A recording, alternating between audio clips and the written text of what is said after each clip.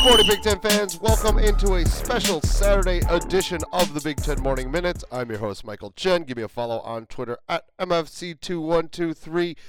It is Saturday, December 28th, and yesterday saw the first games of the conference get kicked off, starting off with a perfect 2-0 record. We'll get into the games in just a moment.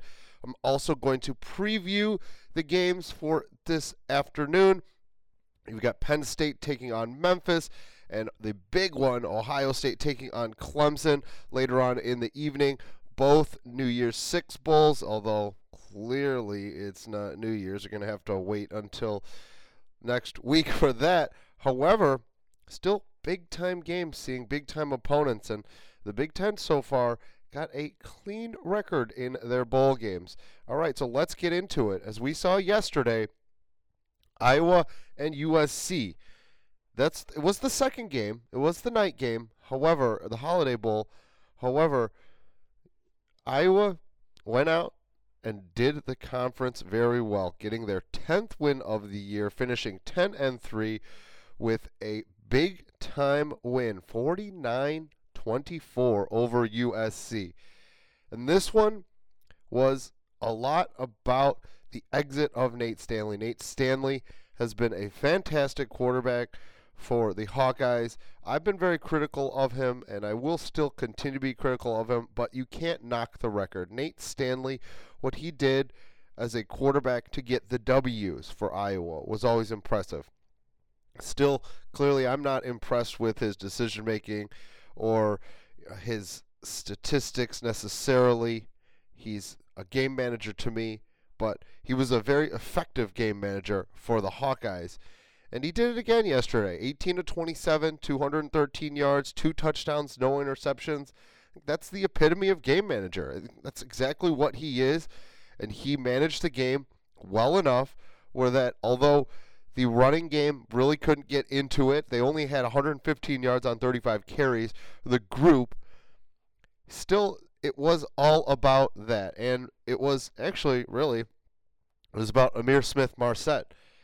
He was absolutely fantastic, named the offensive MVP of the Holiday Bowl, scoring 3 different ways. He ran for a touchdown, he caught for a touchdown, and he returned a kickoff for a touchdown. I think it's safe to say he had a damn good game. It was very easy to select him as the offensive MVP. When you hit the end zone 3 times, almost outscore your opponent by yourself, yeah, I think that's going to deserve an offensive MVP. And to no surprise here, A.J. Epinesa, once again, defensive MVP. 2.5 sacks, added a tackle and a half for a loss, on his way to the NFL. A good showing for Epinesa, as he's going to be a top pick. First rounder is my guess in the NFL. He didn't, stats-wise, when you look at his season, it wasn't what everyone would have thought coming into the year. Because there's not a lot of elite talent on the rest of the defensive line, he was getting double and triple teamed all year. And still, the numbers that he put up were still impressive enough to get into the first round of the NFL draft as well. So, a great building point here for the Hawkeyes. I've been saying this for years and years and years, and Kirk Ferentz proved me wrong. He has 8-4 written all over himself. Well, guess what? 10-3 this year. 10 wins for the Hawkeyes. A very, very good 2019 season for Iowa. Let's move on to the other bowl game yesterday, the early morning game. I wouldn't say early, mid-afternoon. It was a 2 o'clock start Central Time. The Spartans found some offense, scoring 27 points, enough to beat the ACC's Wake Forest 27-21. Brian Lewerke, he was 26 of 37, 320 yards and a touchdown, but what was all about the defense here for Michigan State, because defensive lineman Mike Panasiuk took an errant pass off of a teammate's back took it back 14 yards, and the big man scored a touchdown. Always fun to see big men scoring a touchdown. The defensive tackle, the senior, going out in a big way. Yeah, he really didn't have big-time numbers this year, but hey, you know what? When you can leave with a pick six in your final game in a bowl win in a tough year for the Spartans, where you saw them ranked early on, ranked pretty high, and then they obviously sputtered to a 6-6 record prior to the game yesterday, found a way to win. And again, like I said, there wasn't a huge standout performance here really for anybody. I love what Kenny Willekes did, 9 tackles, sack and a half. So he was big. He's going to move on to the NFL. What a great story Kenny Willekes is as well. Walked on at Michigan State, earned his scholarship, became an All-American, became the Big Ten's defensive end of the year last year, although didn't win it again this year. Still had a fantastic season. And you know what? Michigan State, there was some turmoil, and a lot of it. However, President Samuel Stanley, after the game, said that he was going to back Mark Dantonio. He said that he's excited about the program's future with Dantonio at the helm. I wouldn't necessarily say I'm excited about the future. Clearly, the recruiting has gone down from what it once was 3 years ago. But I think their biggest problem is on the offensive side, and that's what we're going to see. That's what I'd like to see happen, is them, Mark Dantonio saying, as opposed to doing what he did last year where he just kind of reshuffled his offensive staff, hoping to find a flame, hoping to spark something on the offensive side. I think he needs to go outside. I think he needs to go find a young, up-and-coming offensive coordinator, bring in some new views, because their offense has gotten stale, I believe. And yes, 27 points, which is a solid outing for Michigan State, especially with the defense that they possess. But you know what? Football has changed. It's 27-21 scores. They really aren't the norm anymore. You're looking at in the 30s and the 40s. And I think at this point in time, Mark Dantonio really needs to self-scout and say, hey, you know what? I think we're going to have to go outside of the program, finding someone else to lead the offense. And that's exactly what James Franklin did. Matt Rhule left, and James Franklin went over to Minnesota and said, hey, Kirk Soroka, you're a Pennsylvania native. Why don't you come back? Why don't you come back and lead my offense? That's exactly what happened yesterday. Soroka moving on from Minnesota, going over to Penn State as their offensive coordinator. This is a tough one for PJ Fleck and the Gophers, because they really made, a big-time move in the Big Ten West this year. Although they didn't win the West was won by Wisconsin once again. But look, Minnesota did some big things. They were right on the cusp. Made it to a January 1st bowl game, 10 wins on the season. They had 2 of their wide receivers in Rashad Bateman and Tyler Johnson, first all Big Ten as their wide receivers. And James Franklin noticed. And, the Penn State offense wasn't terrible this year. It was solid. Obviously, breaking in a new quarterback. Sean Clifford, he had a good year. Got hurt towards the end of it. Obviously, the Ohio State game really knocked him out. But for what he did in a first season starting, it was pretty damn good. But I think the biggest thing coming out, taking this away with Soroka moving on to Penn State, is the fact that KJ Hamler has been kind of up in the air. And I think that when Soroka is able to sit down with Hamler and really chat it out, because he's currently with Penn State in Dallas. He's not going to be able to coach in the Cotton Bowl later today.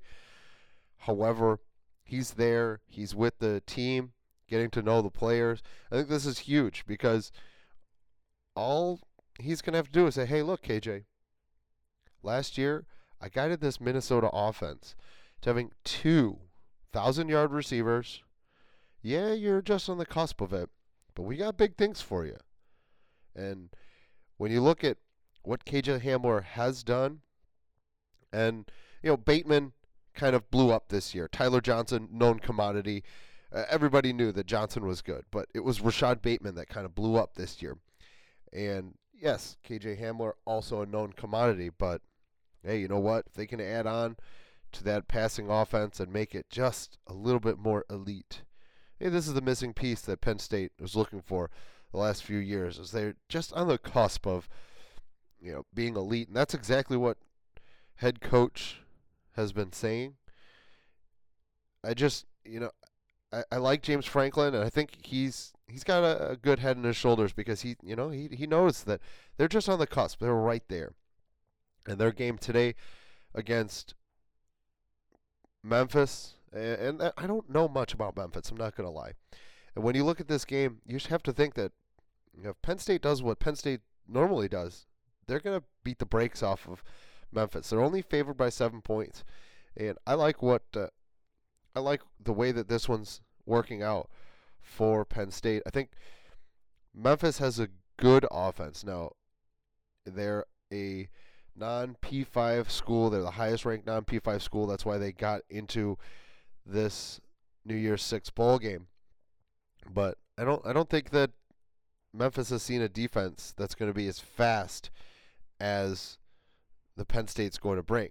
When you're looking at just a different animal here for Penn State. Micah Parsons, he lines up on the defensive line. He's got his hand down. He stands up. He drops back into his linebacker position. You've got Yetur Gross-Matos as well, just terrorizing defenses in the backfield all day long. Memphis, I don't think they've seen anything like this. And I think that Penn State's going to overpower them.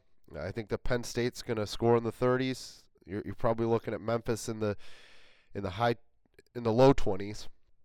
And I think Penn State covers in this one. So, yeah, that's kind of what I think is going to happen with that game.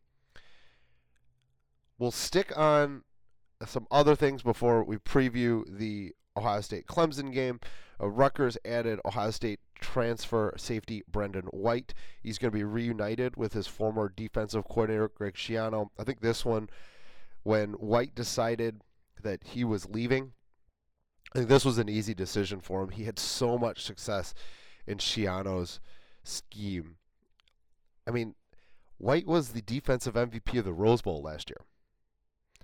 When Ryan Day took over, clearly got rid of Schiano, just wholesale defensive changes for the Buckeyes. And the scheme didn't quite fit Brendan White's strengths. And when you look at the landscape of things, hey, the scheme sure as hell fit Greg Schiano's defense. And Schiano gets a big one because Brendan White is not just he's not just a regular transfer. He's a big-time transfer. And reunited with a defense that he's going to know, I think the transition is going to be very, very smooth for Schiano and Brendan White when they get started in Schiano's first year with Rutgers. Some Michigan news yesterday as well. Two of their players, Nick Eubanks and Kwity Paye, the talented tight end Eubanks and defensive end Paye, they're going to return for their senior seasons. This is big for Jim Harbaugh. Very, very big. While corner Ambry Thomas, he has yet to make a decision. They won't get their bowl season started until Wednesday. Well, the only season. They won't get their game against Alabama. This is going to be a tough one, a really tough one for them. I'll preview it later on next week, but it's going to be a tough one. But it's good to see that no Michigan players have announced that they won't play in this game. We've got a few Alabama players who won't be playing, and rightfully so. Alabama's used to playing in the college football playoff, the first season that Alabama will be left out of the college football playoff. So they seem unmotivated. I feel as if Michigan can come out and just play the way that they need to with some fire, just a little bit of fire, I think they could push Alabama around because I don't think Alabama's mind is right. I don't. This is the worst finish that they're going to have in God knows how long. And I'm not sure that the Alabama players are 100% bought into playing in a non-playoff game. So I think there's an opportunity for Michigan here. I really do. And especially with the time, Nick Saban will have his team prepared. Don't get me wrong. He will. But when you're looking at that, obviously, I think there's a chance that Michigan can make this a game and really push the Crimson Tide. Clearly, the talent is on a different level.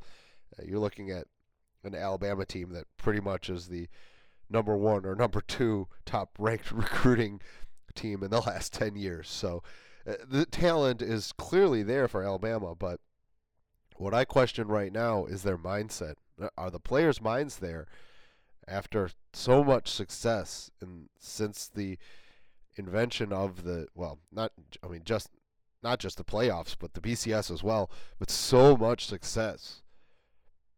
And now not being in a playoff game, that's a big question for me as to where the Alabama players, where their heads are, if they're going to be mentally ready for a game like this because of the ramifications. Yeah, it's a big-time bowl game, but it's not a college football playoff bowl game. I mean, the Citrus Bowl is a solid bowl, but hey, it's a question mark for me whether or not their players are, their minds are set. They're right there. All right, the big one, Ohio State and Clemson. I think we all know the history of this one.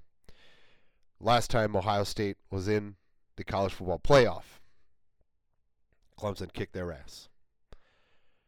And it wasn't pretty. 31-0. The year before that, and this doesn't have any bearing on Ohio State, but Michigan State made the playoff.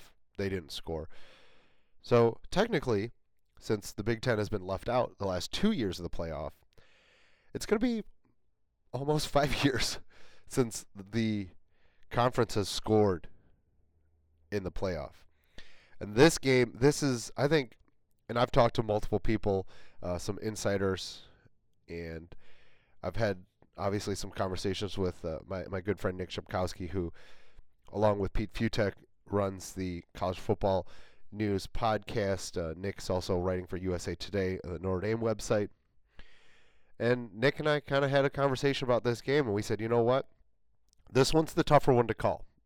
We pretty much, the consensus is that in the early game, LSU is going to beat Oklahoma. I think that one is pretty much along the board. However, when we talked, we said this one's a toss-up. And Clemson's only favored by 2 points. Clemson clearly isn't, I wouldn't say their resume isn't as nice as Ohio State's, but you only play the teams that are on your schedule, and it is what it is. It's not Clemson's fault that the rest of the ACC is trash. It really isn't. They've recruited well. They've won their games. They did what needed to be done. Yeah, at the beginning of the season, they didn't look very good. UNC almost knocked them off. They needed a late stand on the goal line to stay undefeated. But I think that Clemson's damn good. I mean, Trevor Lawrence is, if he was able to come out his freshman year, he would have been the number 1 overall pick. Clearly, that's not the case because you have to stay 3 years in college, but they're going up against one of the best quarterbacks they're going to see in a long time. Clearly, Ohio State has a damn good quarterback themselves in Justin Fields, but this one I think comes down to line play. I really do. I think that this one ultimately is going to be a contest where if the offensive line for Ohio State is able to contain the defensive line of Clemson, and Clemson, they've lost a lot of defensive talent. However, we're talking about Clemson. They just churn the talent in and out of that place. I mean, the programs are very, very similar. The difference right now is that Dabo Swinney has had Alabama's number, and they've won 2 out of the last 3 national championships. Clemson hasn't lost a game in 2 years. This is going to be a really, really good game. And again, like I said, I think this one's going to come down to the line play. Is Ohio State going to be able to get to Trevor Lawrence? Can Chase Young get to him? Will Chase Young be effective? Because when Chase Young came back in the game against Michigan and then the game against Wisconsin, excuse me, he wasn't that effective. He wasn't. No sacks in either of those games. Yeah, he still had a couple big plays, a couple tackles for loss, but nothing like the impact that he had previously. When you look at the first Wisconsin contest, he had 4 sacks, 5.5 tackles for loss. He was just a monster. They're going to be able to double. Clemson's. They're going to double team him. They're going to, and if they don't, they might be in trouble. But I think Dabo's smarter than that. I'm not sure he's going to get double teamed every single play, but he's going to get chipped. Running backs, another guard, when he's going up against a tackle one-on-one. So this one comes down to, for me, this one's going to come down to line play, 100%. And I think that the offensive line for Clemson, if they can hold up, then they'll be able to put up a lot of points. Because let's be real here, Clemson's set of receivers are elite. I mean, damn elite. Ohio State has a really good defensive backfield led by All-American Jeff Okudah. But I mean, you're looking at a receiving core that's got, I would say, let me think here. You're looking at T. Higgins. He's an NFL guy. Justin Ross. He's an NFL guy. Amari Rodgers. He's borderline, but Higgins and Ross, they're going to be stars in the NFL. They're the next guys out of Clemson, wide receiver-wise. They're going to be stars. And then you look at Travis Etienne. He was huge. 1,500 yards. 17 touchdowns. Yeah. This one, this one's going to come down to line play. If Trevor Lawrence has time to throw, he's going to eat up Ohio State's defensive backfield. If Justin Fields has time to throw, I think he can do fairly well against the defensive backfield of Clemson. This is all about line play to me. All about it. And whoever wins that is going to win the game. And unfortunately for Ohio State, I don't see them winning this one. I think that Clemson is ultimately going to win this game. I think it's going to be close. I do think Clemson covers that 2 points. I mean, this is tough for me to say. I am a Buckeye alum. I'm clearly rooting for the Buckeyes. I'm obviously impartial about a lot of my coverage. However, I think this one goes to Clemson. I'm not going to be a homer in this one. Oh, Ohio State's great, blah, blah, blah. Yes, they are. A very talented team. But unfortunately, not getting that number 1 spot really hinders them this year. And to me, whoever wins this game is going to win the national championship. If Ohio State somehow manages to beat Clemson, which I don't see, then I think Ohio State beats LSU. Lots of drama there with Joe Burrow being a Athens, Ohio native, former Buckeye, played 3 years for the Buckeyes. Never was able to crack the field really, but still. Ohio views him as their son. Big time backers for LSU. I think a lot of Ohio people were very happy when Joe Burrow won that Heisman Trophy.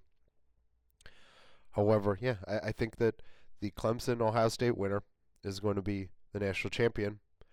And going into today, I see it as Clemson's win. I think that I wouldn't say that they're the better team. I think that just in this scenario, they're the more experienced team.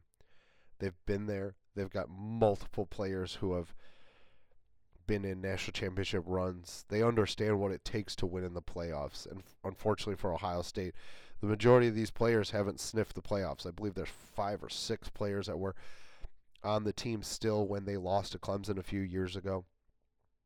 So I think when you're looking at two teams that are virtually identical talent-wise, I mean, both teams have high-end, top-level talent across the board. At quarterback, wide receiver, running back, defensive end, defensive tackles, linebackers. I mean, Isaiah Simmons is an animal, an absolute animal for Clemson. Malik Harrison's great for Ohio State. There's players on every level, on both sides of the ball. And when it's so evenly matched like this, I think it really comes down to experience. And unfortunately for Ohio State, they don't have that. It's going to be Clemson. It's tough for me to say that, but I got Clemson in this one, unfortunately. And there goes the perfect bowl record for the conference. I think they'll end up going, in the early games until we hit Monday. I think they'll go 3-1, but the big one, that one big L is unfortunately going to be the Buckeyes L. I just can't see them, really pulling this one out. And it is what it is. I think it's going to be a great game regardless, but unfortunately, I don't see the Buckeyes winning. I'd love to see it, but I can't see it. I just don't. All right, one quick note on the basketball side. Mark Turgeon is going to lose his twin big men from last year's recruiting cycle, freshman Makai and Michael Mitchell. They've entered the transfer portal. They will leave Maryland. Maki, he had more run than Mikhail did, but both of them didn't see the type of numbers that they expected to see for Maryland. And it's unfortunate for Mark Turgeon. He's a little bit short now on the bench, big men especially, because these two guys, they were in their front court, and obviously they won't be with Maryland anymore. So tough loss for Mark Turgeon, as the Mitchell brothers will be leaving the program. And that's going to do it for me this morning on your special Saturday edition of the Big Ten Morning Minutes. I appreciate the listen. Go ahead and give me a follow on Twitter at MFC2123. Go ahead and like the show page as well. It is at 2 Cents Pods. Like it on Facebook as well. 2 Cents Pods over there. Rate us, review us, and share us on all of your listening platforms. Have a great Saturday, Big Ten fans. Talk to you on Monday morning.